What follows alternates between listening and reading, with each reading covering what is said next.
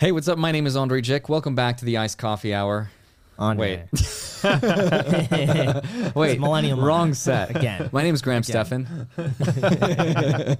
What's up, guys? My name is Andre Jick. Welcome back to Millennial Money. I just sold all my Bitcoin.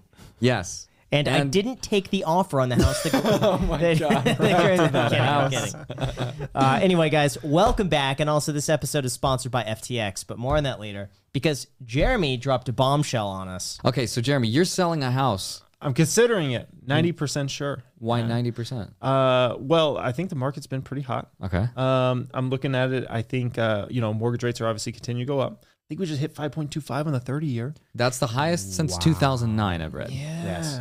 So, higher than I believe that's slightly higher than 2019.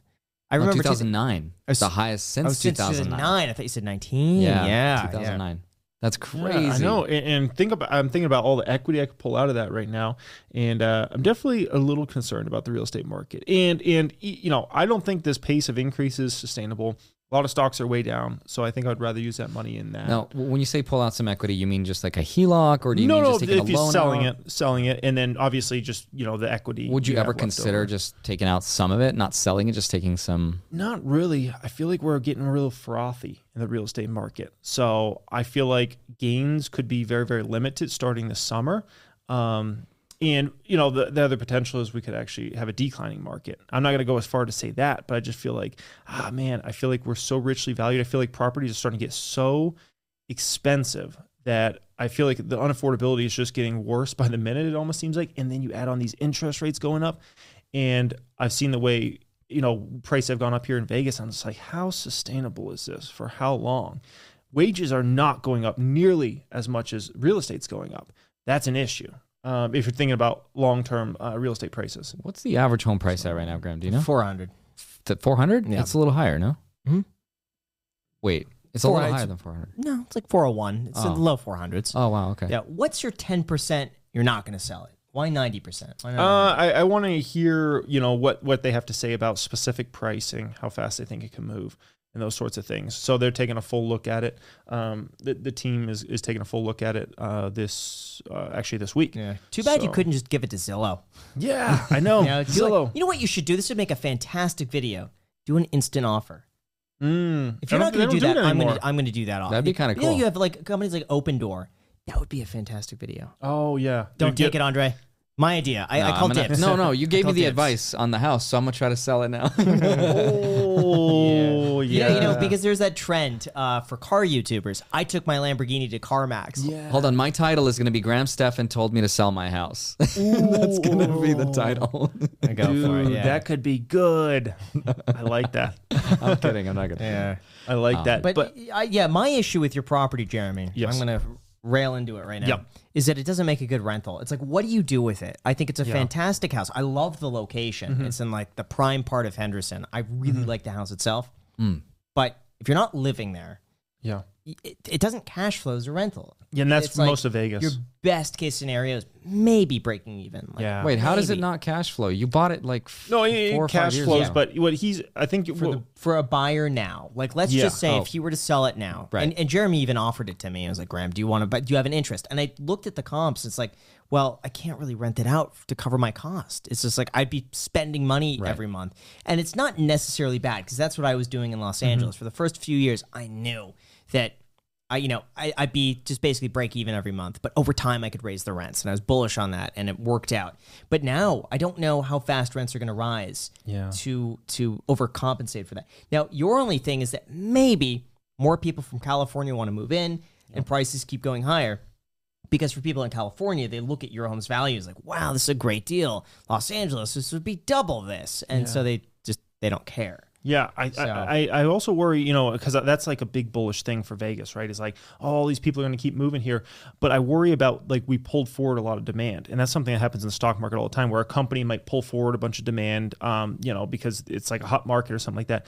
We had Rona, where a lot of people moved. And I feel like a lot of these companies that I know of are going back to the office. For instance, Apple, is a great example where Apple employees that maybe moved out are now being forced to come back to Apple locations. And from my understanding, that if you don't come back and you don't check in a certain amount of days, they'll fire you. I've seen that. I've seen that transition starting where the executives want their workforce to go back into the office. So it makes sense if they could start that trend. It's more beneficial for them. But can they incentivize people? You think that's going to happen? Incentivize people as far as what goes? Oh, like getting back to the office? Yeah. No, a lot of these companies are just like, they'll just fire you. So, and for a lot of companies that do business international, they're starting to look at it and they're like, we got Chinese workers a dime a dozen in terms of like the wages you have to pay compared to an American worker. And the Chinese workforce is starting to be able to do very technical jobs that weren't done in the past. And so even a lot of these big tech companies, Europe, for instance, from my understanding, you can get engineering talent that is right on standard with the United States, but for like half the price. Now, how does that play into, you saw what's going on in Shanghai? Yes, the that's lockdowns. Crazy. Holy crap! How does that play into the narrative? Do you think with inflation, you think maybe becoming worse with supply chains? I'm worried about that. Yeah, that's obviously not good. And in a time period where if you did have a slowdown all at the same time, oh man, and prices kept going up. You know, I did a video actually like literally an hour before this, and I was talking about the risk of deflation. Not right now, but potentially toward the end of this year or going into next year. Because I was bringing up an example, right? And my example in the video, one of my examples was like a standing desk, right? And so let's say you sold standing desks. Your business has been incredible for 2 years. You order all this inventory up. Obviously, not as many people are going to be ordering standing desks now, right? And so if that's your business, right, you're going to have to start cutting price. That's the only thing you can compete on. Or you can start spending way more money as far as marketing goes, which also eats into your profits. So all of a sudden you can go from a very profitable business model to a company that's losing money. Describing Peloton, basically. Yeah. And Peloton, the sad part is Peloton, compared to most of these companies, had a differentiated product. So they're like way ahead of what most businesses are. Most businesses are very commoditized, right? But yeah, so that's kind of an issue. Not everybody's like an iPhone. So, Jeremy, right? actually, speaking of Peloton, I remember this must have been like 6 months or 8 months ago. We were both talking about Peloton, and this was when Peloton was so hot. Everyone was buying into it. And you and I were skeptical, and we said that it was kind of like the Bowflex of yesterday. How is the company doing since we've talked about it like from a year ago? Yeah, I mean it's fallen on a lot of hard times, and not just in terms of stock price, like the actual fundamentals. I know for sure. And I had a short position on Peloton, which I never open up short positions, and I covered way too soon, man. Oh wow, I covered way too soon. But anyways, when it comes to Peloton, the issue is everybody's going back to gyms. And a lot of those, everybody thought like, oh, everybody's just going to want to ride these bikes and whatnot. And now they're just collecting dust. And I remember we even talked about it. It was probably a few months ago. On Millennial Money, I think we talked about them collecting dust now and people putting them on Facebook Marketplace. And that's just the way it is. And so I don't know, man. But what do you guys think about the possibility of deflation? Not anytime soon, but let's talk about maybe in 23. Do you think that's at all a realistic possibility? You think everything's just going to keep getting more and more expensive? I think it's going to be until whenever supply chain really begin opening up. Okay. I can't see that happening anytime soon. I think we probably get another 6 to 18 months ahead of us, but I don't think we're going to see another 8% inflation. Yeah. So Graham, you disagree. You're not going to sell a house with Jeremy. You're going to keep all your houses. I'm selling a rental property right now. You're selling one of them. I'm selling one of them. Yeah. I didn't know about this. So what's... Yeah, no, I think we mentioned it last talked time, I about think. this, Or yeah. I don't remember us talking about this. Yeah, no. So I had a rental property, and it was flooded, basically. The tenant came home, and there's like, half an inch of water all throughout the back of the house. Yeah. So I'm fixing it up. And when it's all fixed up, I don't want to re-rent it. Like, it doesn't make sense then to get another tenant. I could, but I would rather just sell it. Yeah. I figured out your kryptonite. What is it? Water. Oh, gosh. No, Don't get me started. That's his kryptonite. Don't It's get me so started, water. because water is terrible. Like cleaning up water. It gets the little baseboards. No, and they so start your fish puffing out. tank, your fish tank just Yeah. recently kind of exploded, or not exploded, It didn't but started leaking. explode. Yeah, the seal in the fish tank split a little bit, and there's 35 gallons of salt water on the floor. Now, thankfully, we were able to strap the tank together. Yep. I got in touch with everybody. Everyone's been so helpful, by the way. So it's like, this is one of those, like, just a random, unfortunate event. I don't know if this could have been prevented or not, but everyone so far involved has been like so helpful in trying to at least remedy the situation. So now we got to. What do you do to make sure that doesn't happen again? Getting a metal brace around the aquarium. Does that Just like you suggested, Jeremy. So in most tanks, you see like the bottom has just like this lip around it, and the top has a little lip around it. This one I didn't want that because I wanted it so when you walk into the to be house, sleek. it's clear. Yeah. So look in, it looks like you're looking through fish in the living room. Like that's how I wanted it. But that comes at the slight risk. Now this shouldn't have happened to begin with. Right. But for peace of mind, it's like I'm gonna put the little rim around the top. It'll not the end of the world. Yeah, I don't think I told you the time we fed the fish, Enzo hopped on the tank and was hanging off of it. Do you think that was a bad thing? That probably didn't How long was damage he hanging it. on it for? Oh, it was probably max of like a couple minutes and just doing some pull-ups and stuff. just standard? The tank should be able to withstand that. Okay. Yeah, because he's not that. How much true. does he weigh? 100 pounds? No, like 70. Oh yeah, that's fine. Okay, yeah.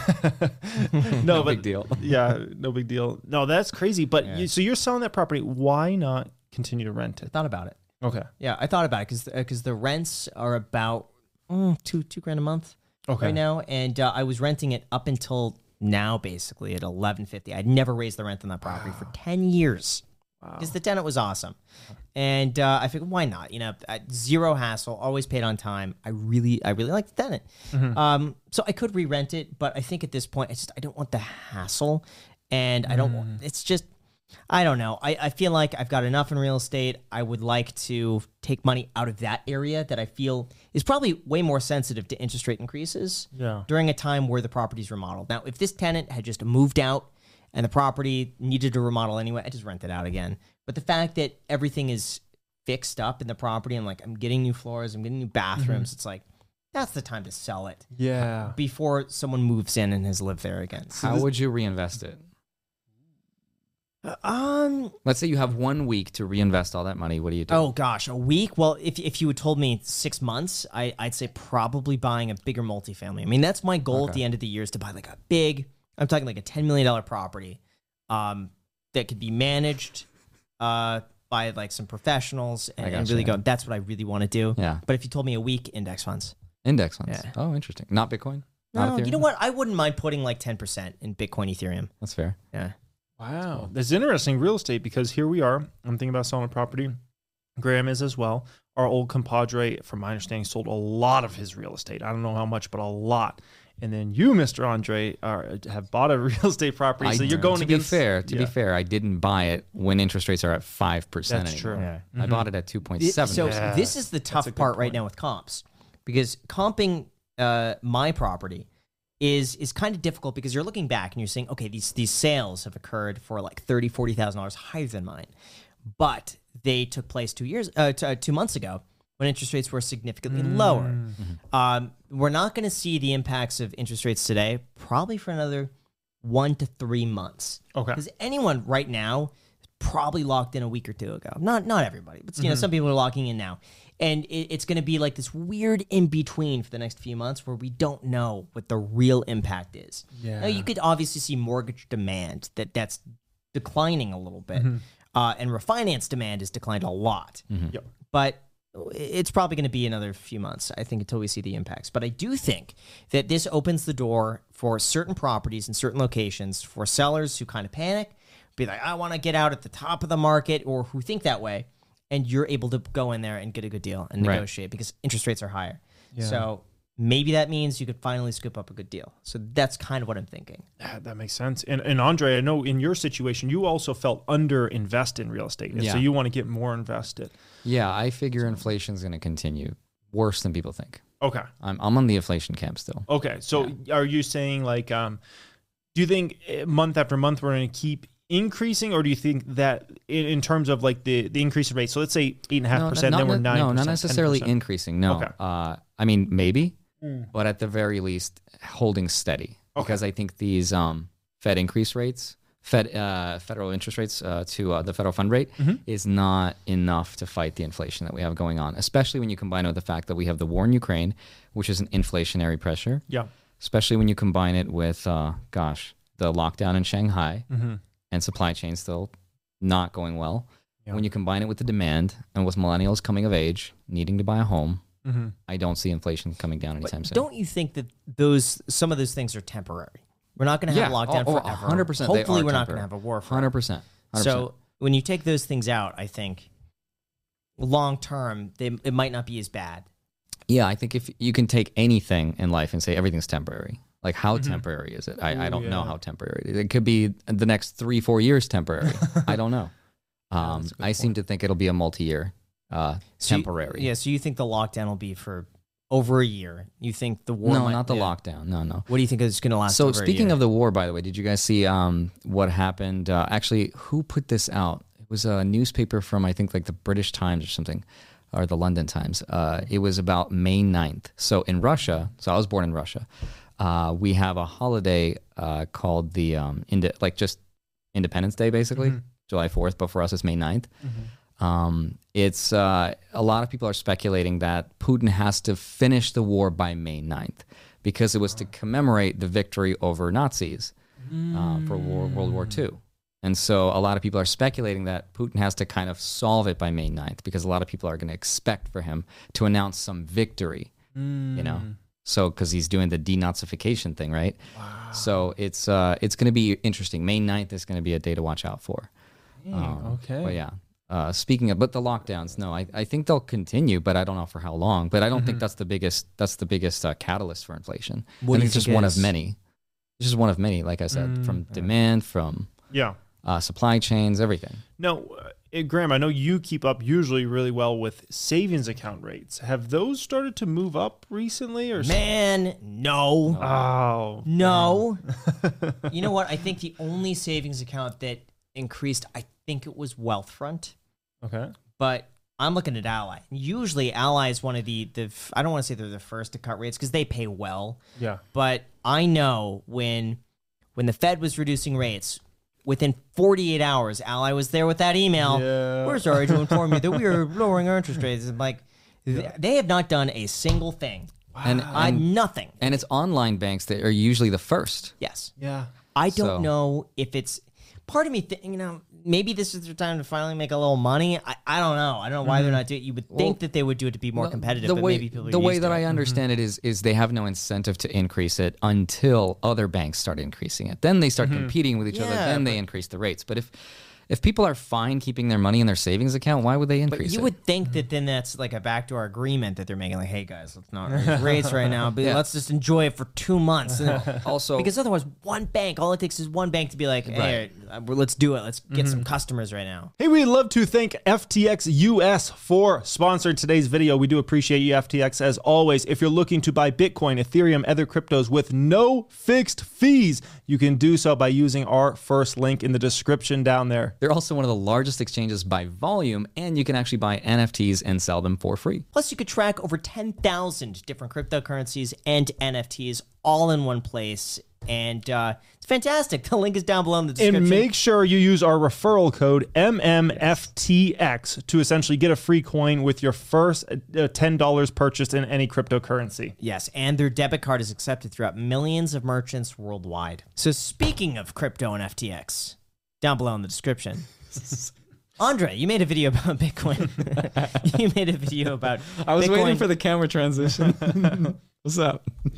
Anyway, speaking of FTX, you were making a video about Bitcoin hitting 1 million that I actually watched. I found it incredibly interesting. Yeah, it is interesting, right? A couple people, and by a couple, I mean some of the wealthiest and I would say most intelligent people, some of the billionaires, really believe this crazy theory that Bitcoin's someday going to go to 1 million. And by someday, I mean as early as 2030, just 8 years from now. And I think on the surface, it sounds like a crazy idea. But if you look at some of the possibilities behind how it might happen, it might actually happen. Because normally people look at like market caps, right? Which for the longest time I used to as well. And the way market caps work is, which by the way, Bitcoin's market cap right now is like $800 billion. The way it's calculated is it's taking the last known sale price of Bitcoin, which was whatever, $42,700 at the time of making that video, multiplying it by the current supply, which is about 19 million coins, to get the implied value of $800 billion. And so to get to a $1 million Bitcoin, we would need to have a market cap of roughly 20 trillion. So then people take the logic of, okay, well then we have to roughly 20x the market cap. But the false assumption is that that's how much money is in the ecosystem. But that's not true. We don't need an extra, whatever, $19 trillion to get to $1 million. We need substantially less. Like if you look at the stock market, for example, Jeremy, I know you know this with stocks and PE ratios and multiples. And so, for example, Apple's market cap's like $2.78 trillion, right? And that's not how much money Apple is or has, right? It's not how much technically it's worth. Its price is not its value. Yeah.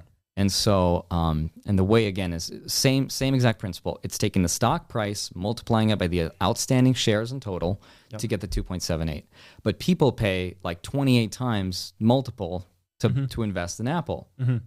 And so it's a kind of a similar math that happens in crypto. Yeah. People expect what's going to happen. Like, do you guys remember when Tesla bought $1.5 billion worth of Bitcoin? Well, they did it at the end of 2020. But the world didn't know about it. That's when they started tweeting about it. That's when Elon asked Michael Saylor, is it even possible to buy $1 billion worth of Bitcoin? But that's when the rumor started. The price started to kind of go up. But by February, it was February 7th or 8th, I believe, is when the SEC filing came out and became public. That's when the price was at like 43 or 47,000, whatever it was. It was more than double what it was before. Yeah. But again, $400 billion did not flow into Bitcoin in a short amount of time, like in a month. It's just impossible. So you would need closer to like 10%.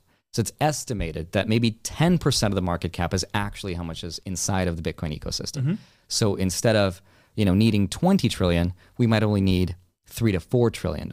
Yeah.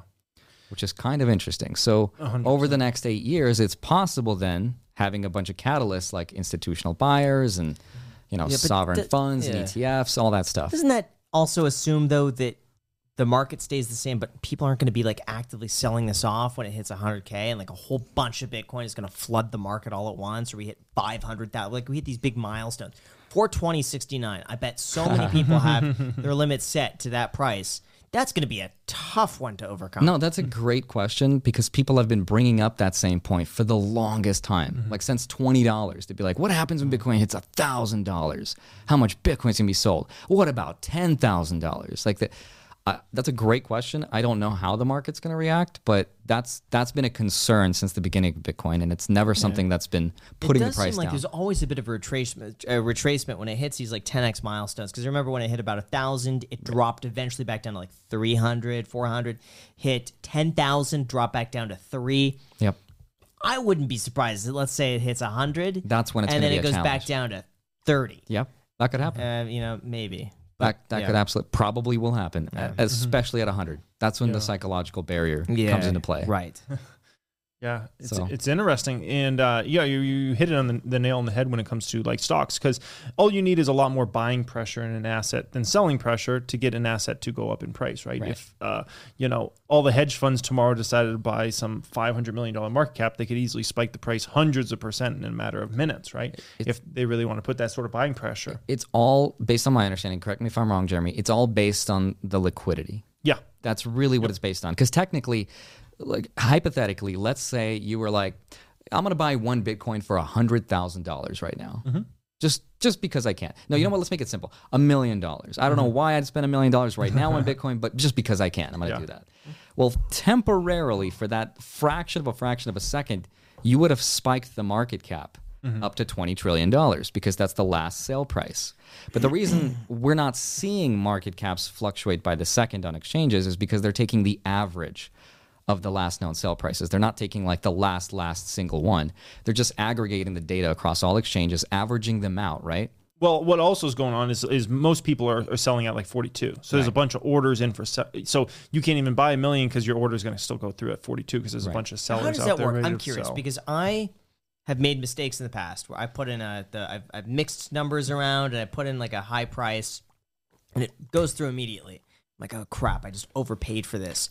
Does that mean that one person received my money way higher than they should have? They placed like a limit order and they got my money? Yeah, I'm curious. So with the fractional shares come into play, does that stock get split up into fractional shares, or is that as a unit that just gets sold off in like its own batch? Yeah, that goes through the actual brokerage who's doing that. Right. So they're the ones that kind of splitting up. They'll hold like the one share, right? And then they'll split it up.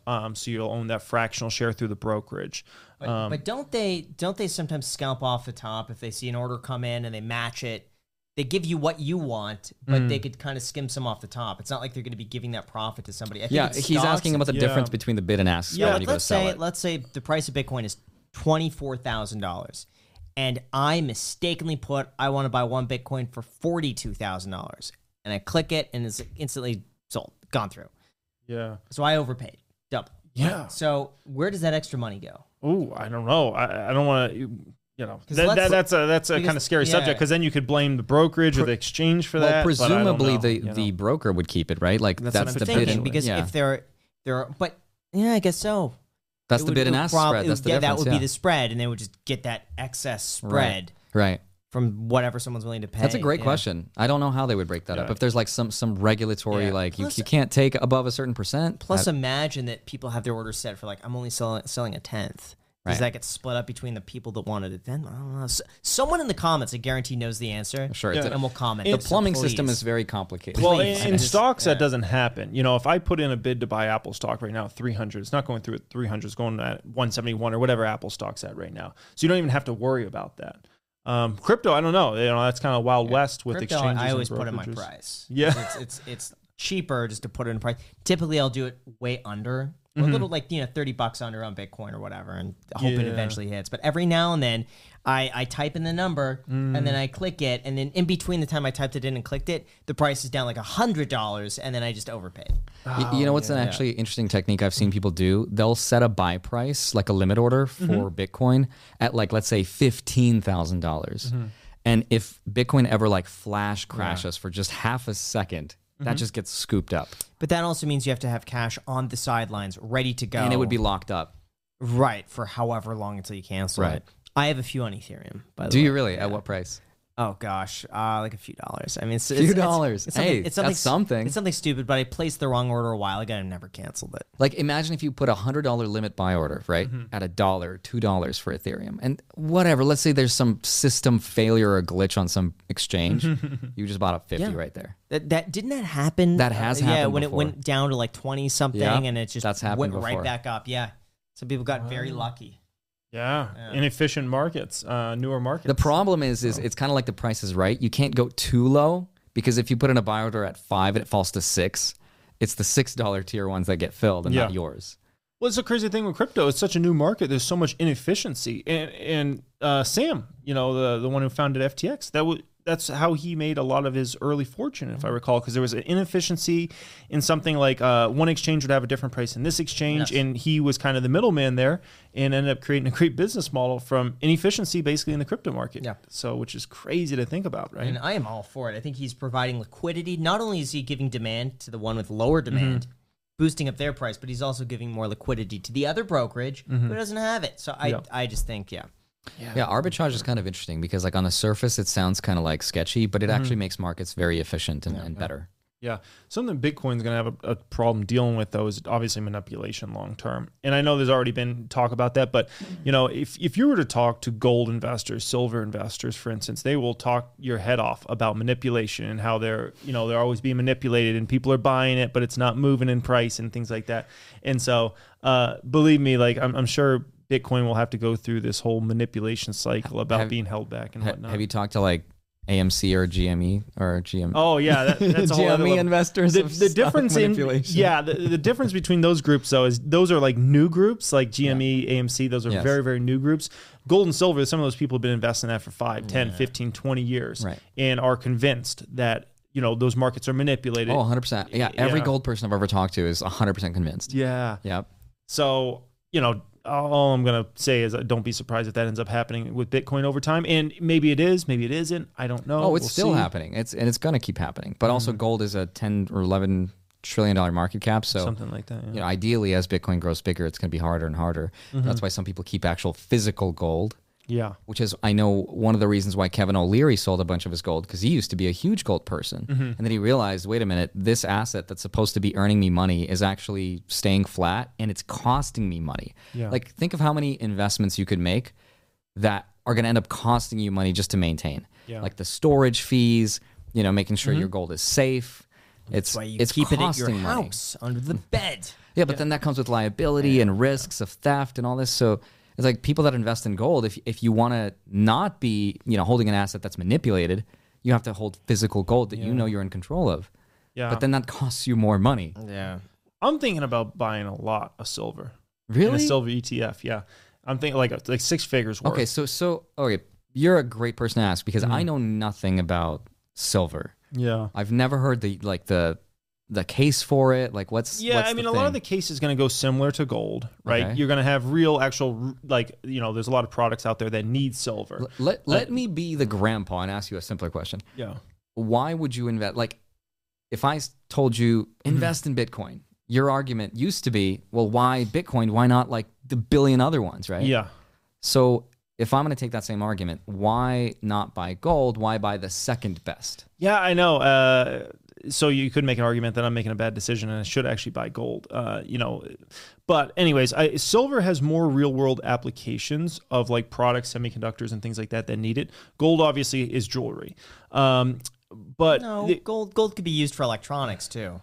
from my understanding, it's a great yeah, conductor. from my understanding, they always use silver because gold's just so dang expensive. Right. So I don't heard really it's a decreasing market share. Like it's going down. It's Yeah. So, but I mean, that's kind of just a small case. But if you go back to let's say 1972 to 1978, and you go back to some of these periods that we had of maybe much higher inflation, silver performed great during those periods. Gold performed great during those periods.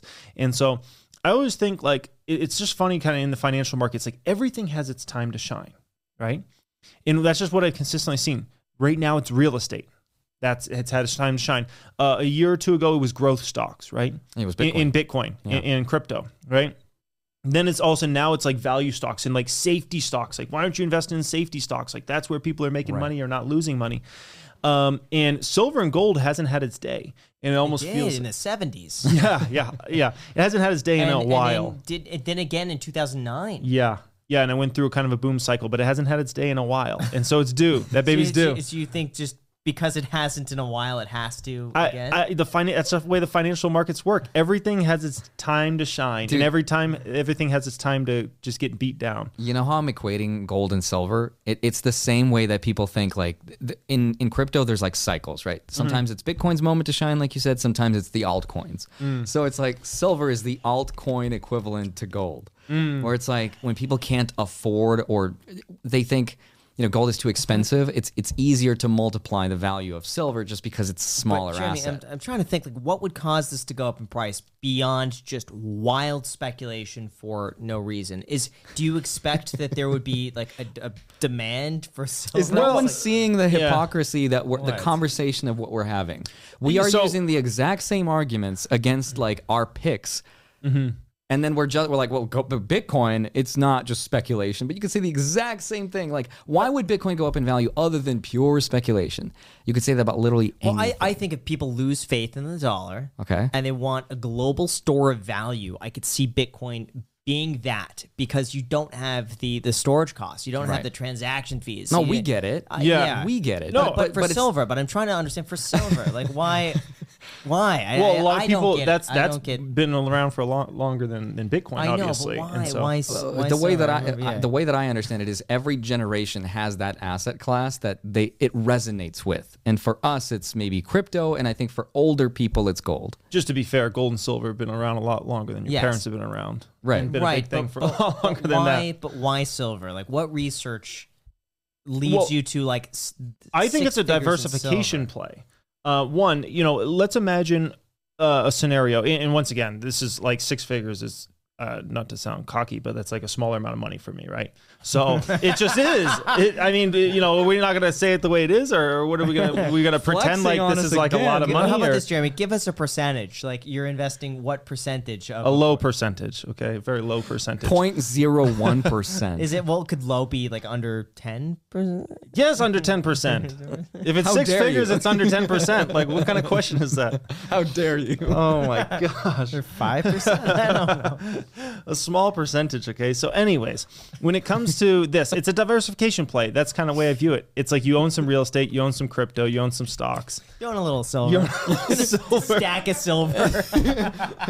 Dude, that's so funny. Like your thought process. This is such a fascinating human study to me because like the way you justify like I follow it, I get it. I'm not saying I agree with it or I resonate with it, but I understand it. Yeah. But it's no different than someone being like, you got to own some Bitcoin, you got to have some Ethereum, you got to have some Doge because 100%. memes are never going to die. But we have those same arguments against each other, and it's just so funny to watch people bicker back and forth because the template of like what people don't agree with is the exact same against every asset. I mean, I see that. It's silver, right? Well, it's Dogecoin. Why would you? I don't know. Like, do you know what I'm saying? But some people get it. But I don't. You know. Or so you guys are saying Dogecoin's the same as silver? Well, yeah, it's wow. Yeah, not in the same like it's not the same asset. I'm saying it's the same concept of like the alt version of the primary asset. Here's the question for you, asset. Andre. Would you rather $100,000 in Dogecoin or silver? Silver. Oh, thank goodness. Yeah, I would. Oh gosh, that's a tough one. I don't know, man. Especially right now. 100%. I don't know. I think the potential is probably. I think there's more potential in Dogecoin. Not in silver. Not silver. when, I think is safer. Yeah. Like if I want the safe play, then I know I'm not going to lose 50%. If we were silver. risk on again, then my answer would probably change. But we're risk off right now. So yeah, but when we're at risk off, now's the time to buy stuff like Dogecoin. So you heard it here riskier, first. Graham's right? saying go all in Dogecoin. You heard it here first. Folks. Which of course you could buy on FTX. Down below in the description. it was all a ruse to it's get all you a on ruse. FTX. We want to lead it back there. I just remembered I've got Dogecoin now. I got a free Dogecoin when I bought Bitcoin in FTX US. So How crazy is this that Graham and I swap places? He's going for Dogecoin. I'm going for silver. going on? Jeremy. See, here's the thing. I think We're all with silver, confused. I think with silver, I put. When did I buy silver? I put 15 grand in silver. I think 2 years ago. It's done like nothing. Done absolutely nothing. But I did that because it was everyone was on it on Wall Street bets. And I figured, why not? Why not? I may as well. I put 15K in there for fun. I just kept it. Wait, so it's flat? It didn't even like keep up with inflation? Yes, but I mean, it's up a it's little lagged bit. But big yeah, time. silver's done nothing. it's like Wow. up probably It was a fun- 38% in the past 5 years. yeah. So it's just been So it's a bound. lag. It's wound up behind the scenes any day now Any day. because it's done nothing. Jeremy's like the guy who goes onto like a roulette table and he's like, "Oh man, it's been red That is me. 10 times That in a is me. row. It's gotta Next be one's red got to this be day." black." That's my strategy, and it always doesn't work. But Dang you it. know what? Like I No. could see for you, Jeremy, putting maybe 20 grand in silver. It's not even worth my for- time. But for It's not even worth but me I'm just hitting the saying, button. for fun. And then you have That's not fun. The bricks that you could stack as a decoration somewhere, and it's cool. Like that's what I would do. Or better yet, you buy bricks of copper, and they look really cool, and they're really cheap, and they're heavy, and you can just mess around with I it. can't. A copper? Yeah, What? copper. Oh, jeez. Ay. Tin foil, man. Yeah, get your tin foil hat. I just Okay, so we're goofing, but like seriously, yeah. what's the I guess play. Convince What's the me- play? what's The the play play? silver, baby. It's Convince buy me- silver at what price and sell at what price? What's it going to be? Convince us. you hold it. You hold it. For how You long? buy it. You hold it. Okay. For how yeah. long though? You know what's gonna be funny if it actually goes on an epic run. We should And we're like, see. silver hasn't moved in 100 years. How's this thing just? Dude, went we up should see like 7,000%? a month from now or like a week from I- now to see which one did better. It's got to be a No. year. You can't. Yeah. I don't think anything I you pick know, right I now. know. Yeah. Probably realistically, I would say 3 years would be a good gauge. Maybe 3 to 5 years to look back. At That's this. fair. Anything can happen in a month or a year, but I No. think Yeah. And gold and silver, to be fair, if we want to bring it back to logical arguments, it's always safe havens, where people like to hide out money. So it always has that kind of going for it, which obviously if you guys, you look at Bitcoin as a safe haven, Right. mainly because it's done well. Right. yes. But think of how. And if it easy hadn't is done to so sell well, Bitcoin. I don't know if you guys would. How easy is that going to be for you? You got bricks of silver. No, How you don't have easy to is buy that gonna bricks be? of silver. You buy a silver ETF. Oh, You you're don't buying have silver ETFs. Yeah, You're not you buying could- physical silver. No, you don't have to buy physical silver. No, but otherwise you're that's buying a lot physical silver. A little bit, but if I'm gonna make a big position, I'll do ETF. Oh, okay. Yeah. So, But it's so much cooler to have 100,000 of silver. Yeah, no, for sure. cool. But it's gonna be multi 6-figure position. No, Is it really? We'll see. I don't want to talk it up too much. We'll see what happens. We'll see. I might not even buy it. The price might spike now, and I'm like, I'm good. We'll see what happens. Felt But cute, so says the guy that buys cars every other week. These are good investments. Oh my gosh. They're Those are not good they're investments. fantastic Because we're in a investments. bubble, an economic bubble right now, Graham, does not mean it's a good investment. Goodness I gracious. think there are certain things that are limited that they're not making any more of. That you don't understand the collector market. Oh, Jeremy. come on. Do you Come see? on. Do you see Come what I have to deal on. with? This Come right here. on. We are going through the exact same argument templates. Like silver, I don't get that, but cars. Let me tell you about that. Great Because you know store what? of value. Because cars spark an emotional connection with someone that you cannot get with silver. With a car, I agree. You can't like if you get a bar of silver, it's not like wow, that bar of silver is Reminds perfect me of my condition. childhood. That's a mint condition bar of silver. I want one of those. Guess what? They keep making more of those bars of silver, and there's another one that's always more mint than this. But a car, on the other hand, is just. But Graham, another company could make the car again. Like I mean, the GT40 is a continuation. That may be the only car, but then so the GT40 is a car that I think that's not a good investment unless someone wants to pay a premium to get to the front of the line. That's Right. it. But I think some of these discontinued cars, there's a reason Graham- why 60s Ferraris and the McLaren F1 and the original SLS. It's so Mercedes funny because if or I was to Viper GTS, like yeah. the hypocrisy is hilarious because I could say the same thing about Pokemon cards. I'm like, dude, my Pokemon set has appreciated, and it's like, Yeah. well, it's like, well, can't they print more of them? No, because they were But released I in agree. 1999. It's- Between Silver and Pokemon, I'd rather Pokemon. I mean, I know. I'd rather like a PSA 10 Charizard Yep. first edition than Silver. I I think agree. if you were multi six figures in Silver, buy a really good Charizard card. dude, seriously And though, just yeah. because I you're like already those. kind of you've dipped your toes in. it. Yeah, and I'm going to probably buy more base sets in the Would you future. consider buying an actual like PSA 10 Charizard? No. I want to just buy unopened boxes Why? of base sets because I feel like those are just They're gonna pop off any day now. They I feel like haven't in that's a while. that's the You should next just buy hot the play, ETF baby. Of it. Oh my goodness. Jeremy's So, like, because I want to Graham, sell dreams. Here's the thing. Yeah. No one's going to care about your physical cars in 10 years. We're in the metaverse. Your physical cars don't matter. It's all about the digital car. I want your Ford GT in NFT form. Wow, That's what he's matters. going meta here. Yeah. No, so here's the thing. I would not be surprised if one day there's a Ford GT in the metaverse that's worth more than the real Ford GT. I kid you not. I would not be surprised. Do I think that's sustainable? No. Yeah. But I would. Here- But I think one day that will happen. Here's a more realistic scenario, Jeremy. What's going to probably end up happening is people are going to convert their physical assets into digital ones by destroying the physical one. You can probably treat yourself to an ad-free upgrade, or at least grab an extra latte. After getting a Chime checking account with features like fee-free overdraft up to $200 with SpotMe, no minimum balance requirements, and no monthly fees. Open your account in minutes at chime.com/goals24. That's chime.com/goals24. Chime. Feels like progress. Banking services and debit card provided by Bancorp Bank N.A. or Stride Bank N.A. Members FDIC. SpotMe eligibility requirements and overdraft limits apply. Does that make sense? Whoa. So they'll create an NFT. So if you want to NFTify your car, you'll have to destroy it. Whoa. Does that make sense? That's way So outside you the converted box. its form from physical to digital, and that's how you preserve its scarcity. Because you could But print you'd have to as get many digital everyone ones on- as you want. You'd have to get everyone on board on You that. wouldn't have to get everyone on board. If you want the actual legit NFT that has proof that it's now destroyed and it's on the blockchain, that's possible. You don't have to do it to I your don't know if physical it- one. it's- That it's would harder be with the- baller. Right? Yeah, That would be I mean, baller we could- move. We could start with something small. But you can start with your car, Andre. hey, okay, yeah. So I'm getting a new car. Ooh. Yeah. What are you getting, Andre? I'm getting don't laugh. What year is it? I think it's 2001 Mazda Miata. Because Jack bought one. Oh, Yeah. the trendsetter. Yep. Okay. Yep. Cool. It's so cool, dude. It is okay. So Is it going to go up in value? no, so a week ago I drove the Lambo STO, the Ferrari 488, and the Porsche GT3 RS. Right, like crazy supercars down the track, and I had so much fun. It was ridiculously expensive. I paid like $2,000. Why? You shouldn't have to pay for that. Why?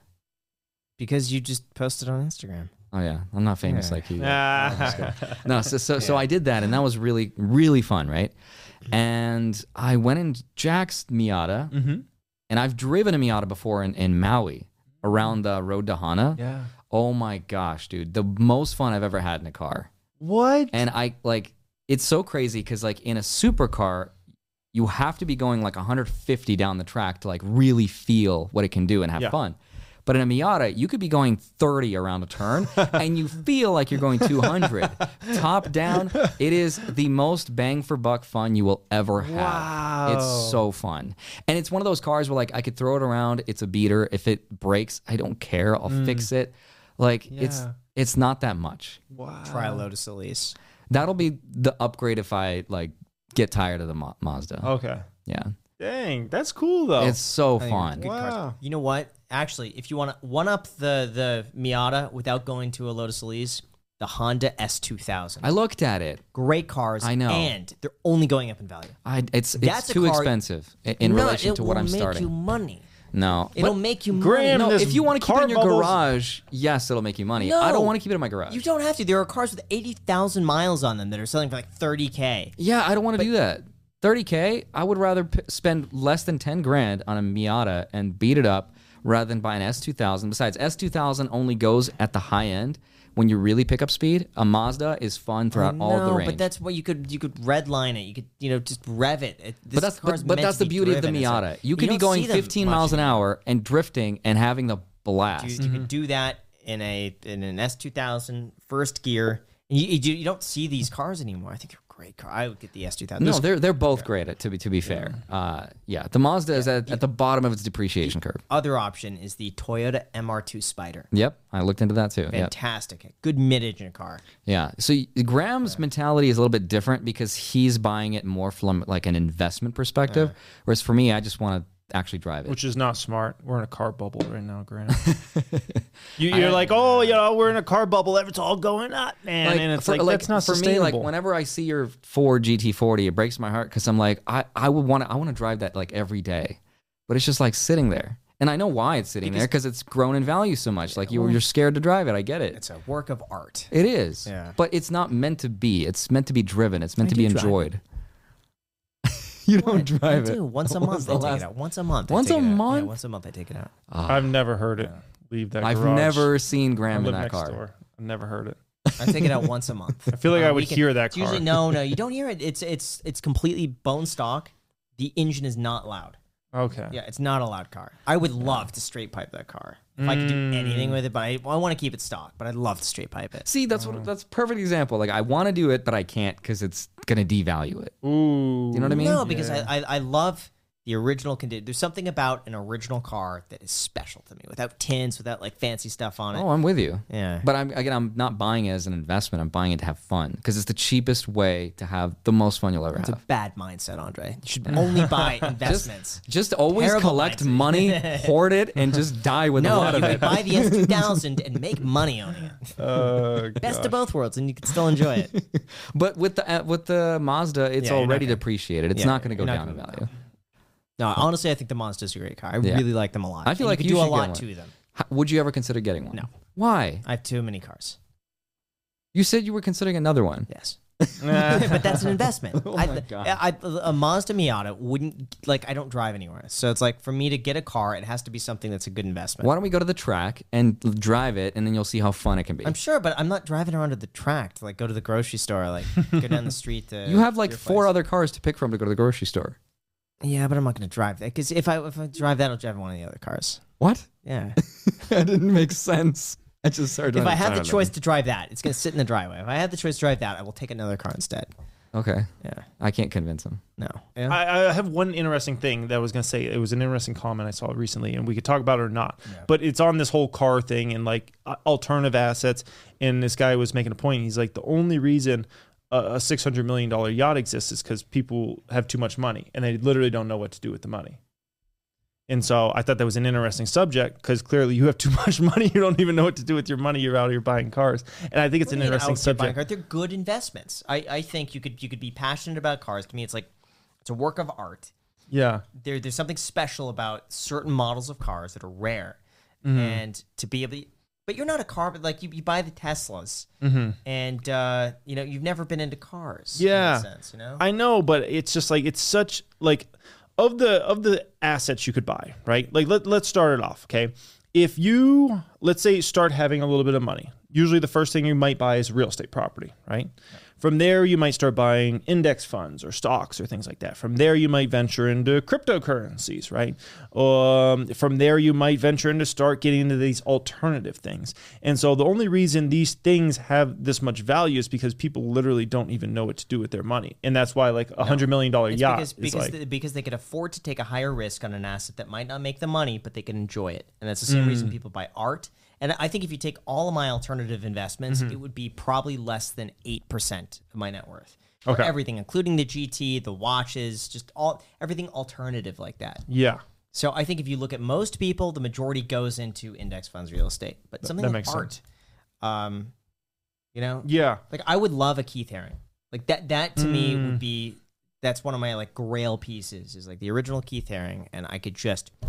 Dude, like what's 50 price? to 80 grand. Oh, 50 to 80? Yeah. Oh, there you go. Or more. I mean, it depends. Yeah. But I'm talking like a little postcard size thing. I mean, they're tiny. Okay.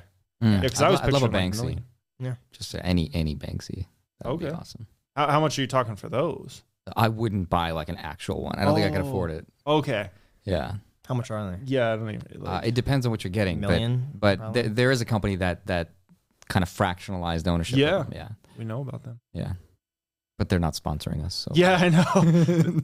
Yeah. Speaking of all this, Logan Paul just came out with this new. I learned about this like an hour ago because he was posting on a story. It's called, what is it? 99 Problems, but an NFT ain't one. Yeah, something like that. But anyway, I think it's a Polaroid every day.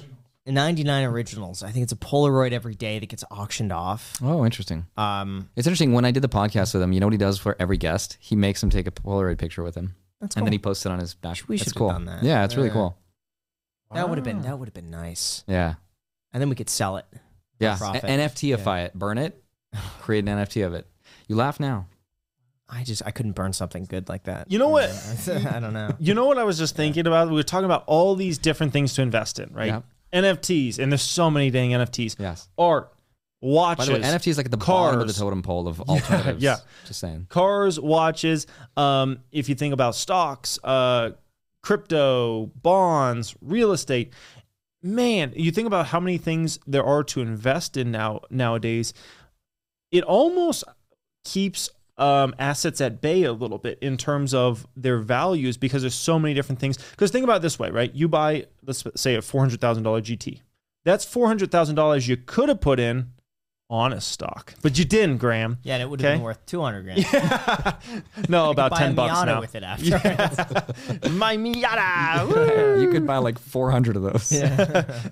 No, but in all seriousness, you could have put that in an index fund, in Facebook stock, whatever, and that money's just not going there. Or in another real estate property. You could have bought a property here in Vegas for $400,000. Probably not a very good property because prices have gone up so much, but you could have bought another property, right?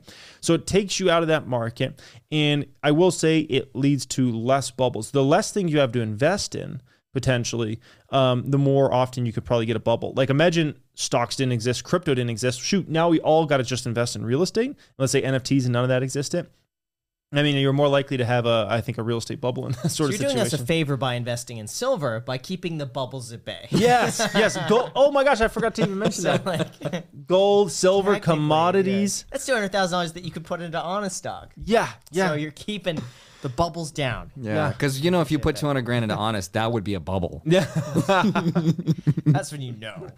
Oh gosh. Anyways, that's just remember when you brought that silver? That was last week, Andre. We all remember it. It was literally last week, Andre. What the heck? We all remember that. It was 7 days ago. That was the highlight of the entire episode. Was like holding it. Yeah. Yeah. I loved it. Let me hold your Bitcoin. Let me hold your GTO. I can't. Well, you could hold my Bitcoin. Oh my gosh, it feels like millions of dollars. Holy smokes, man. That's incredible. You'll own nothing and be happy. Yeah, I know. Come join the dark side. Yeah. You'll own fake stuff and be happy. NFTs. No, I'm just kidding. No hate, no hate, no hate. Is it not ironic in the comment section? What? The arguments we make against each other that could all be applicable to literally everything we're buying. I don't think a Ford GT is comparable to silver at all. No, I agree. It's comparable to Dogecoin because clearly you're a huge Dogecoin fan, so that's what it's comparable to. So we're comparing Dogecoin to silver? No, now Doge is the GT, they'll both probably lose 50% over the next 3 years. So, what, Graham? Once your little rich buddies there start losing money and start losing their businesses because we go through a recession, they ain't buying no more Ford GTs. You know what? Next episode, what I'm going to be curious to ask you about like your upbringing. Because like you're such an old soul millennial. I love it. No, it's cool. Graham is too though, but he's a little bit more on the edgier, like newer modern side. Trendier. Trendier. Yeah. And Jeremy's like my heroes are Warren Buffett and. I got offended because Peter Thiel came out. Yes. Did you see that? I saw that. He was dogging on Buffett. Yeah, he did. What do you say? He's true. He's right Talking though. mad trash. I think he's What do right. you say? He's trying to make out like Buffett's some evil guy who's trying to hold Bitcoin down, blah, blah, blah. And it's like, dude, just because he didn't believe it in the past doesn't his mean... main argument was that guys like Warren Buffett have a gerontocracy over finance. He's like, it's like those old dudes who just like run all the hedge funds of the world who just don't get it. Which isn't true at all. He's Totally. clueless. He'll make whatever argument is going to appease like people that don't know what the hell they're talking about. And they're but don't you- yeah, Peter Thiel, you're right, because they have no clue what's really going on. But don't you think he has a point in the sense that finance has traditionally kind of belonged in the hands of the few and the older? The older, of course, because that's how wealth works. The older he's And the always few. going to collect the... And the yeah, few, that's true That's the too. few and the older. Right. But I think that's changing, right? Finance is becoming more democratized. You're seeing, younger and younger billionaires and millionaires. That's changing. Yeah. So that's kind of what he's saying is like that's the old guard, and of course they don't get it. Yeah, he came across very aggressive, in my opinion. Didn't need to come across that That's why I would aggressive. love to ask you about your upbringing because I'm curious, like what led to people like that becoming your heroes? Yeah. I mean, well, with Buffett, I mean, it's a great investor, great businessman at the end of the day, who I think has earned a tremendous amount of respect. And, Peter Thiel deserves respect as well, but for those two guys to disrespect each other, Buffett doesn't disrespect him. It's more Peter Thiel coming down and trying to knock Buffett down, right? That's just kind of insane. And you shouldn't support that, Andre. You're the same guy that a few weeks ago said, finance YouTubers shouldn't make videos about other finance YouTubers, and here you're sticking up for Peter Thiel coming out and attacking Warren Buffett. Wait, can you repeat that? Because I didn't understand that. Wait. What did you not understand? That last part, like you said it so fast. Okay. A few weeks ago, you were saying finance YouTubers shouldn't make videos about each other. Right. And now, are you saying it's okay that Peter Thiel talked in that manner and disrespected Warren Buffett the way he disrespected him? I just said he has a point in the sense that finance has belonged traditionally to the old and the few. Yeah, but that wasn't what he said. And that wasn't, the way he addressed Warren Buffett. But to be it was fair, very disrespectful. To be fair, perhaps he knows something about Warren Buffett as far as his role in perhaps the slowed progression of certain things that we want to have progressed. Yeah. You don't know his role in that perspective because you don't know Warren Buffett personally. You're not a billionaire. You're not managing trillions of billions of dollars. Yeah. So, I mean, to be fair, we don't know what's actually going on. Yeah. No. But no, I agree. We shouldn't be disrespecting each other. Yeah, he came down, and I think he just came down way too hard. If you want to disagree with somebody, disagree with somebody. But the thing is, I see what they're trying to do. They're trying to create these guys over here are the enemies. We're the right guys, and it's a great propaganda machine. We're the United States of America. We created the propaganda machine, and so that's what Peter Thiel is trying to create as a propaganda machine around Bitcoin, which has already been created a long time ago. Bitcoin is its own propaganda machine. I will say though that people on our level of like YouTubers, like we are so much more insignificant than the people at that level. Yeah. Like, could you imagine if Peter Thiel found out that, like, wait a minute, I tried to get an ETF passed, and this was the guy that paid off the lobbies and the lobbyists to like go against this? Like, of course I'm going to call him out. Yeah. You have no idea whether that happened or not. Yep. So if that was the case, I could see why that might be justified because he might be playing a role in perhaps impeding progress. Yeah, but you could also say the flip side. Maybe Buffett knows about some manipulation, all types of stuff that we don't know about that happens in the Bitcoin markets, right? So you could say that on either side. No, but a Bitcoin ETF has been pushed down by the banking industry for so long, and I feel like that should be out there, like a spot ETF of Bitcoin. There should be nothing wrong with that. Yeah, I agree with that, but that still doesn't come across as the whole Buffett thing. So that's a whole other subject. Yeah, I know. I agree with you on the spot ETF, though. I mean, it's been so easy now to buy Bitcoin on FTX that anybody could do it. Why not create an ETF of it? Right. That I could go in one of my accounts and buy Bitcoin. Right. So I agree with that. So but here's the weird part, though, is that you would almost have to like take down Bitcoin in the sense of like right now Bitcoin's 24/7. Like I go right now and buy it on the weekends. Spot ETF, it's like is it just not trading after a certain time, or is there like a weekend where it's like, well, I could buy it everywhere else, but I can't buy it here, and I just have to wait for it to open? It's like it's going to create some weird dynamics there. Yeah. That's such a funny, that's a good point, but it's funny how finance is so old and stale that these are the rules we have to worry about. I would love You can't buy it on weekends. Oh my God. Like, okay, then change it. Like, it's so easy. I would love for stocks to be 24/7. I know. Why not? Love it. And you just constantly check. I mean, it's same thing happens with crypto. You know what I think? I think that will happen. And then we'll be the old guys. It's like, back in my day, you could only buy stocks on weekdays. Yeah, it's weird. Why not? I want to be able to watch. Yeah, and I'm sure there was a day when you couldn't do pre-market or aftermarket, and now obviously you can buy pre-market, you can buy aftermarket. Even more now. Now they've been opening up. Now you can do like pre-market. Yeah. Have you seen that? Well, I'm not up at that time. Actually, I might still be up at that time. What is it, like 3 a.m.? I don't know what it is. Okay. Just wait until they're really creative and introduce the pre-market. That's really innovative. And then The you're night just owl 24/7. market. Yeah.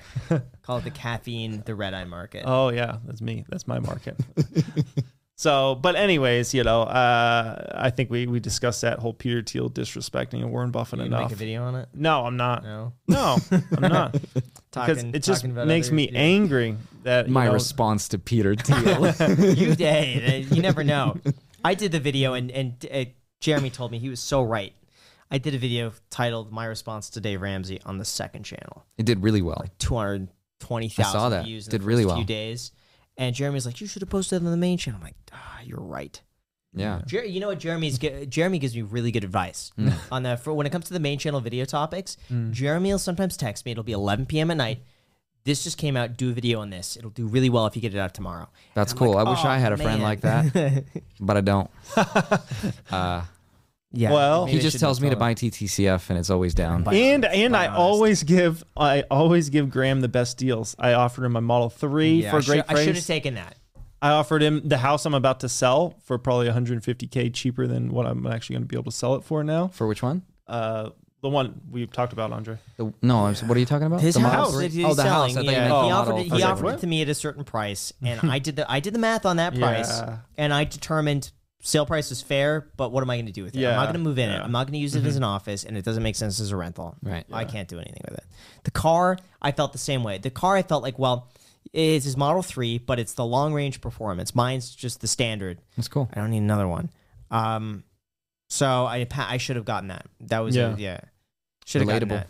$250K a year, Andre, and you can get in this Jeremy's Well, you know private group. What you have This to is do, his Andre, extra is private live group. in the community, but you didn't buy in here. Yeah. Gosh. Yeah. Burn me some more about how I wasn't able to afford it. No, at it's You just did. the square You- footage Andre, wasn't enough. You in could here. have afforded it. We had determined that all you had to do was basically say you're going to pay cash, and then Right. right before closing, you can get a loan. the time. Right. If I could get it. I don't think I would have gotten one. You would have got. It was too soon. No, Yes. I think you could have done it. I would have bought it for you. I Andre, was and you not could have paid about me to back. put in all of my net worth into, you could probably do it, on a $1.4 million house. No, but you wouldn't have to. You would just because you don't have to pay the entire thing. It's just Like I said, but Before you've been in the closing. game for so much longer than me at that time, especially. So like, I had no idea if my income was going to go up, if it was going to stay the same, and I wasn't about to make such a big bet on a maybe. now this might be too big of a question. Do you think you would have been happier having bought a home here after buying your house? Like, just if you could snap your fingers. Financially, and I would have been better off. Financially, here. Okay. yeah, but I actually like my house a lot, considering how much I paid for it. Like literally half the price was like $700,000, Mhm. and I think if I'm buying here, that's like, for me, that kind of money is like dream home money. And I think for me, I like a different community a little bit better. But you Yeah. guys know which one I like. Yeah, Yep. I know. But yeah, No, that's fair. Yeah. No, I was just gonna say that he clearly doesn't like us. Yeah, that's probably it. He didn't mention anything about it would have been cool to live next to you guys or anything. Or we gave you the opportunity to. that was a kiss good our ass. catch 2020. That was a good catch 22. You put him in there, Graham. I saw what you did Yeah. there. But I have that one regret. I don't want to call it a regret, but the one house, I think I showed you it with the huge pool in the backyard that was big, like Yeah. 6,000 square Yep. feet. Mm-hmm. It was $500,000 more than this house. Wow. I know exactly what you're talking about with the love sign in the backyard. No. No. No. Oh gosh, I thought it was that one. No, I was looking at them at the same time, and that one I got down to 1.9, and this was 1.440. Yeah. But I would have to pay for the pool and all that sort of stuff. So it came out to be like 1.550, and that would be about, like, we'll call it 1.9. So Yeah. different. And I kind of did the math on it, and I was like, well, I don't need something that big. It's more expensive, and I don't get to live next to Jeremy. And that was honestly a selling point of like having Yeah, a of friend course, next of door. course, yeah. That meant a lot to me. And looking back, See, Andre. Especially yeah. in a new city, though. and it is, yeah, Right. But I would have loved the extra space. Right. Yeah. So that's the only thing is now with this place, every room is utilized. It's like this Do you office, the other office. Do you remember one time I showed you a house that I was considering, and you were like, "No way, this was the exact house I was considering." It was the one in. It's Yes. called. Do you remember that I one? remember absolutely. Okay. You're like, I love that house. I love the house. It's It a was cool dark. house. Just It was had dark. No yeah. natural light. I agree. That was the Yeah. one thing that didn't. Yeah. It was a great house, and that was Your wasn't that friend's buddy. house. Yeah, Yeah. it Your was, buddy. yeah. Yeah. But yeah, so I would love a little bit more space at some point, but it's like the hassle of moving. But this house is humongous. It's like 4,300 You would square be feet. it's 4,000 square feet, but you would be surprised how quickly that just gets filled. Where's the extra room? Where is it? Like I want a room for like I want a music studio and I want space with like a Music drum. studio. I want a Yeah, bedroom for each of my cars. Come on, what is this? No, yeah, but yeah. No, but yeah. No, but yeah. Wait, that reminds me of the house you toured, and that was a viral video for you back in the day. And what did it have? An elevator lift into the master bedroom? Yes, where for a car. that is the most ridiculous asking thing. for- Now you want to talk about unrelatable, Yeah. Andre? That was So an unrelatable that one, when house. I toured the house, they were asking I What think the- $20 million or $22 million. Okay. Now they're on the market for $30 million. And now they could probably finally get the But 20, that- but yeah. they always. But no, I don't think he could. No. I think that guy, he has a cool house and he put it up on the market at a price where it's like if someone's willing to pay him that, he'll move. But I think he's so attached to the property because he put everything that he has into a property, and that's like his baby is that house. So I think he's so attached to it. It's so custom that it would take like some crazy offer. I think it's kind of gross to have your car in your bedroom. I wouldn't, like you hit some bugs and it's just kind of nasty. no, and- but there's a window in between. oh, there was. Yeah, Okay, I yeah, thought it yeah. actually brought it like. No, next to your bed. No. There's a window in between. Okay, window in between. Yeah. Jeez. Dang. Well, anyways, now that's your type of house, Andre. What? That's what you want, right? No. 3 bedrooms, 30,000 No, square I'm trying feet. to practice gratitude and scaling down because the more I notice myself making more money and numbers become kind of meaningless, I notice myself like my level of base level happiness keeps going up. And I think that's so unsustainable because after a certain point, you're like, I have to pay a lot of money to just be like base level happy. Yeah. Whereas I was really normally happy in a 1,500 square foot normal house. And I think it gets away from you so fast. Yeah, that makes So sense. fast. Like I noticed the things that I used to like covet and be like, oh, I need to have it in my life. It makes me so happy. And then I get them and it's awesome for like a week or a month or whatever. And then afterwards it's like, what next? Right. And then it's like, You got to try a McLaren. yeah, I did though. I did. And then it was like, Yeah. okay, I will say though that I'm the kind of person that actually lives vicariously through others. Like the fact that you guys live your high flying lifestyles is so High cool. flying But life. relatively, think about it. You guys are though. You High guys- flying lifestyle. No, I know. That's it- Graham. It's so funny because your guys' like perspective of what you think is a Yeah. high flying lifestyle is a different level. I get it, but to average people, yours is already Yeah. right.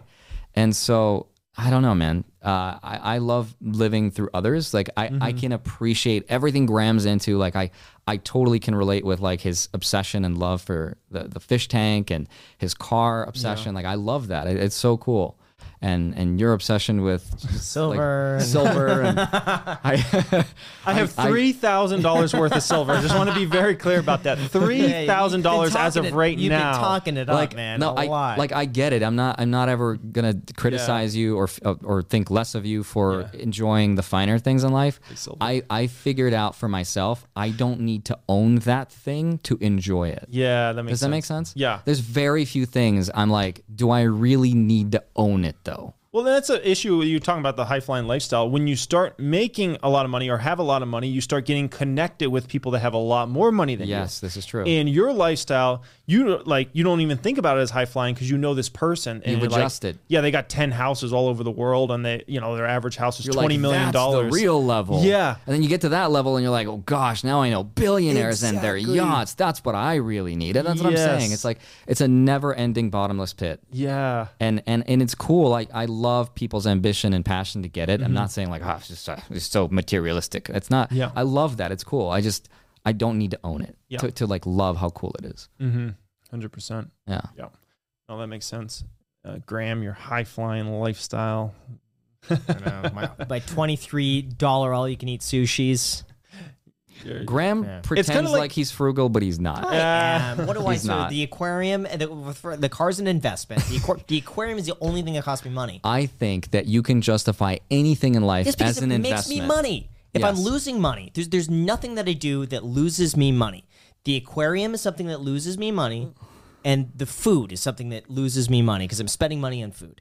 But the food is not that expensive. You're looking at it all you from can eat sushi. you're looking at it from one lens that is very subjective, right? People could say, "Well, I'm investing in my health. I'm spending so much money on supplements and these things because I'm investing in my health, or Yeah. I'm investing in my happiness. I don't care if it's losing me money.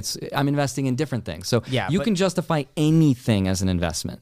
No, but if it goes up in value, and the point was that you buy something, it's How not is gonna that lose value. more? How is that more important than someone's happiness? Just Because like if I because like you're able to get the same enjoyment out of it. Like a perfect example, when I was 19, I bought the Lotus Elise. Okay.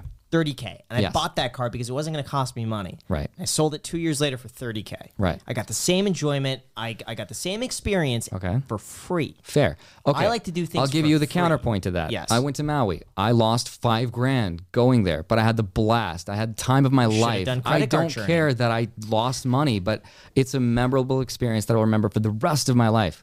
How is that any less important? Because you could have done that with credit cards for free, got the same experience, and paid $0. I know I could have. Yeah. I could do it in the future. Yeah, it's not like I threw away the So opportunity. I'm not saying it's a to. bad experience, but you could find a way to get that exact same experience for free. And Not for, all and for things, me, I think that's the I get case. the experience of owning a Ford GT for free. But I'm just telling you, Yes. not all things like that in life are like that. Agreed, and that's why I got the aquarium. Well, there we go. The aquarium is So we the don't one thing. disagree. Yeah, but the high flying life, I'm like, everything is basically done to make A money. $40,000 aquarium is not a frugal thing that you can just discount and say like, well, But when you look- people spend this much on this, that's wrong. here's the thing. Yeah. It's okay if I have like a $40,000 exception here and there. But here's the thing: is that when Yeah. you look at it in terms of a percentage of either net worth or income, it's probably way less than most people would spend on an aquarium. When you look at percentage, and that's something that I built up to over time. It's not Right. like just one day. It's I've spent $40,000 on a grand. That was after 12 years of working and saving and investing to be able to do something like that. I don't But think frugality works in percentages. I think it's objective. You're either frugal and you don't spend much money, or you aren't frugal think and you it- justify To be things. I fair, think it has to Graham work is the most percentages. frugal person I know. I take the food to go. Jeremy's at a restaurant. I don't know sometimes, anybody and I'll be more like, frugal than him scrounged that up, yeah. that as a percentage of their net worth. You know, and frugal, cheap, whatever you want to call No. it. Saying Jeff Bezos doesn't live a high-flying lifestyle because he spends such a low percentage of his net. Exactly. That's just as true. Like, yo, well, I got this $100 million yacht, but who cares? I got $100 bill. Like, okay, dude. Like, that's literally what you're saying. And it's appreciated 25 million in the Yeah, past exactly. year. And But- I sold it to Putin for twice There that are- much. but All there right, are- Andre, there are you have a good point. Andre, I'll give you there that are one. calculated expenses that I know I'm going to I spend money think on. you're a but hypocrite everything- in the sense that you justify what you think is important and what other people think is important. Well, that's not as important because money. No, because I think there are ways to get the same experience for free. And Yeah, if- that's between the true. two, if I have one thing that's money and one thing that's free, and they're like 99% the same thing, I'll pick the free option. Regardless, I'll of pick the how much- option that makes me happiest, even if it loses money. Well, I get 99%. Like, for the same example, experience. perfect Yeah. example is the Miata example. Yeah. I knew that I could buy a Lotus and it'll probably stay the same, whereas maybe a Miata might depreciate a little bit more. Have you driven a Lotus Elise yet? Hold on, we're getting too ahead of ourselves. okay. I'm just saying I could purchase it from that perspective, but I only choose to do it from the perspective of if I wreck it, I don't care. That's $6,000 lost, not the end of the world. No, but that's why you have insurance. The insurance payouts on Lotuses are huge because they cost so much to repair. Right. And so if you get your stated value higher than your purchase price, which finding I love how he's got an answer for everything. It's true though. I know, it's just funny. True. It's just funny. If you get a Lotus Elise and you pay $40,000 for it, you can do a stated value for insurance of but $50,000. again, you are making a choice that is more financially driven rather than one that what I'm making, which is more purely driven on myself and fun. But have you driven a Lotus Elise? I have. You have? I have. And you call that more fun than a Miata only because you wouldn't care if you wrecked the Miata? The fact that I could throw it around and not care and not be worried, and so it's it is not financially driven. It's not financially taking up, driven in another way. It's not taking up a headspace in me at all. It's like it's the best because I can have fun without worrying about it. At the core, it's financially driven for you. It's what am I going to care about less because it's going to cost less money. And the Miata is going to cost less money. So the Elise, if you didn't care about the Elise, which is more fun? I'm getting the same amount of fun. I would get the same amount of fun whether I bought the Elise or the Miata. I promise. You promise? I get the same because I drove a Lambo STO, a Ferrari 488, a GTR 3RS on the track, and then a Miata. So you're telling me that the Lotus is really what's going to do it? Such a flamboyant lifestyle. So I've driven a lot of those cars too. Actually, in fact, I really wanted a Gallardo, and this is before I bought one of the duplexes, and I test drove the Gallardo. Yep. And I went back in the Lotus. I'm like, I have more fun in the Lotus. Yeah, it was so much better. Exactly. Yes. You don't need to spend crazy money to like have fun. But maybe if you wanted a better investment, the Gallardo would have been better. I will say that, I'll bring in something. So Graham and I I'm not going to mention the name of the restaurant, but we like this one restaurant in town very much. Yeah. We go there twice a year. Mm-hmm. And one of the reasons is, you know what I'm talking about. And one of the reasons is it's if you go there more often, you start taking it for granted. So we try to go twice a year because if you went, let's say we go in once a month, right? It loses some pizzazz. Kind of. It loses some pizzazz, right? Now imagine you go once a week. All of a sudden now it's just like, it's so regular to you, right? Right. It's kind of like if you treat yourself to, I don't know, some people like to treat themselves like a Starbucks Frappuccino. If you go to Starbucks every day and get a Frappuccino, it's not a bankroll Frappuccino.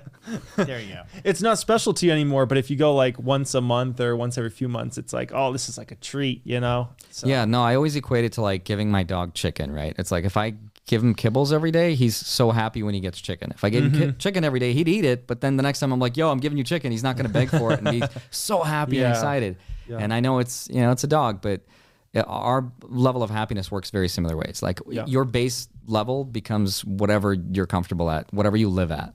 Yeah. And so I think it's important to practice that, like you said, moderation. Exactly, and it's easy once you get a lot of money because then these things that are used to be out of realm, right? Like you could go, I remember Alex Hormozy, when you had him on, he brought this up and it's a great point. He says, he could go out for an expensive dinner every single night, right? And so no longer do you even respect that expensive dinner anymore. If you eat at a Michelin star restaurant every night of your life, that just becomes the norm, right? And so it's not even like a special experience to you anymore because this is now your norm. Right. So I think that's for everybody watching this that, gets to a point where these things become easy to you.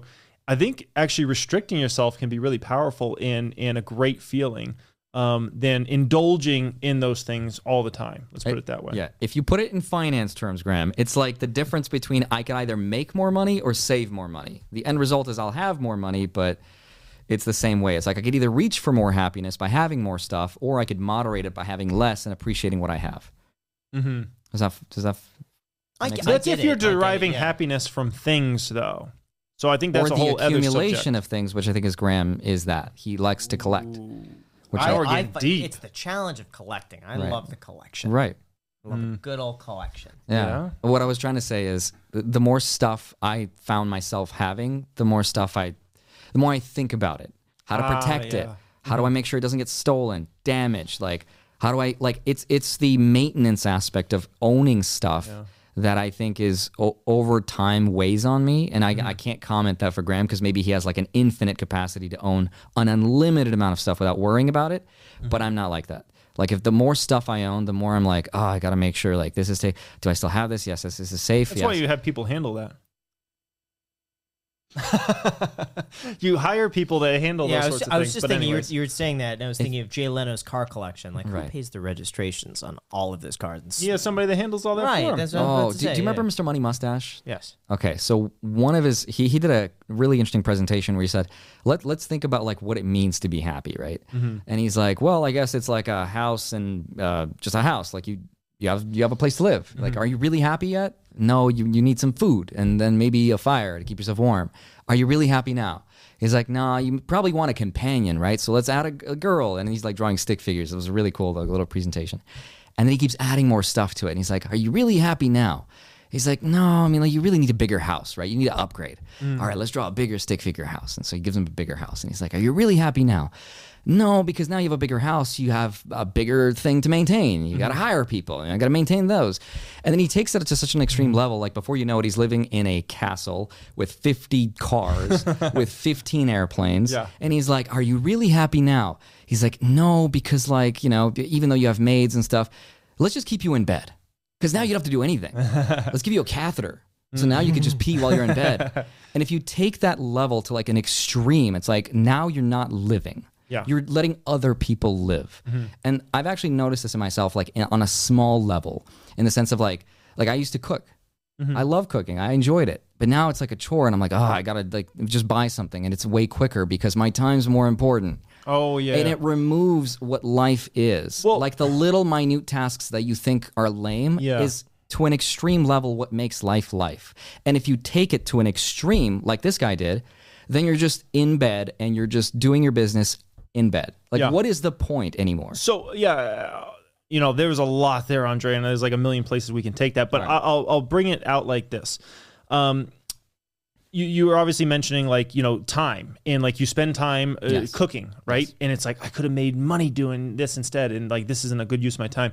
So I had issue with that, you know, many years ago, where I started viewing my life in kinds of like I make such a amount of money per hour, and if I'm working, I make this, and if I do this thing, it's not. But then I started viewing it a little more powerfully, where I said, this is worth me sacrificing the money that I could be making over here for this thing because it matters to me. So if it's like family time, and it could actually become more powerful, because then you know it's not like it's just free time. You're sacrificing money, but it means that much to you to spend that time with that friend or that family member, or to cook if that's something you enjoy, or going running, right?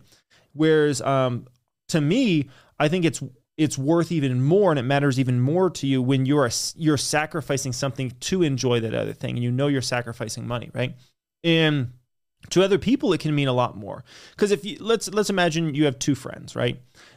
You know, one friend, and let's say you like them both equally, right? They're super nice to you, they're funny, whatever, charismatic. One friend sits around on his couch all day, right? And has all the time in the world. Your other friend has, you know, businesses, and he's super busy, but he's also rich, right?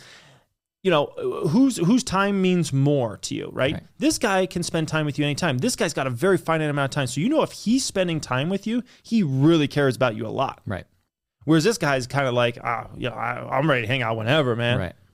So I think those are kind of ways to think about it. And I get back to the other point you were breaking. I follow, by the way. I'm not. Okay. I agree 100% with everything you said. It's a great addition to what I said. Yeah. Yes. 100%. And then the last part is, you know, you kind of keep taking it back to this thing of like giving things, because you have things, it brings you happiness or not happiness, right? And I think that's definitely a rat hole that people can get caught up into. I think for somebody like a Graham or myself or other folks, I think the way we look at it is it's something to do that we think is fun, right? Is, you know, like for me, I like collecting stocks, right? I like increasing ownership of companies. So I like to still work because I want to get more ownership of the company. I know we can laugh at my stocks right now, or Honest or whatever, right? But I want more ownership in those companies. I'm never satisfied. And so for me, that's fun. And I've found a good balance between like family life or friends or whatever you want to call it, and still pursuing that. Because at the end of the day, like you could technically, like once you get a lot of money, you could just sit on a beach all day. Exactly. But to me, that doesn't sound like a great time. Right.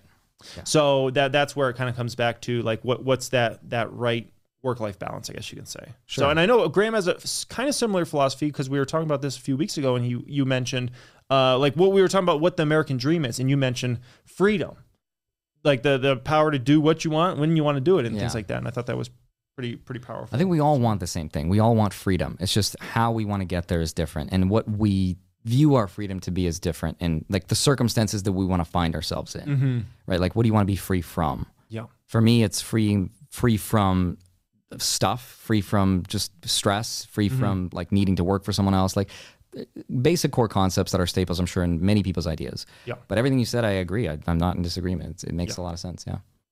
100%. But I don't know if you've ever been in a situation where, like the idea of everything you've said, it works in theory, but not always in practice as practically as you'd think, right? I don't know if you've ever come across that, but like I've found myself hanging out with people and I'm just like, man, like how much is this costing me? And and then I have to stop myself and think like, I shouldn't be thinking like this. This is not a healthy way to Part think. of me thinks that if you're thinking that way, it's not that fun to begin with. Like Right. If you're, right. So, But 100%. Yeah. But still, it's like not everything's going to be fun and the most enjoyable thing ever. And I don't know. you know, Sometimes I think about that, but I'm not having a good time to begin with. But the Right. times where I'm really in the moment, having a great time, it's like you don't even care. right. But even then, if you're not having fun, it's still sometimes nice to just, hang out with people, whatever, spend time, even if you're not enjoying it's not your favorite thing. It's just still. Yeah. Let's wrap it up. I don't know what to say. How do you want to end? That's how you do it. Let's wrap it up. So with that, we forgot to ask people to subscribe in the beginning.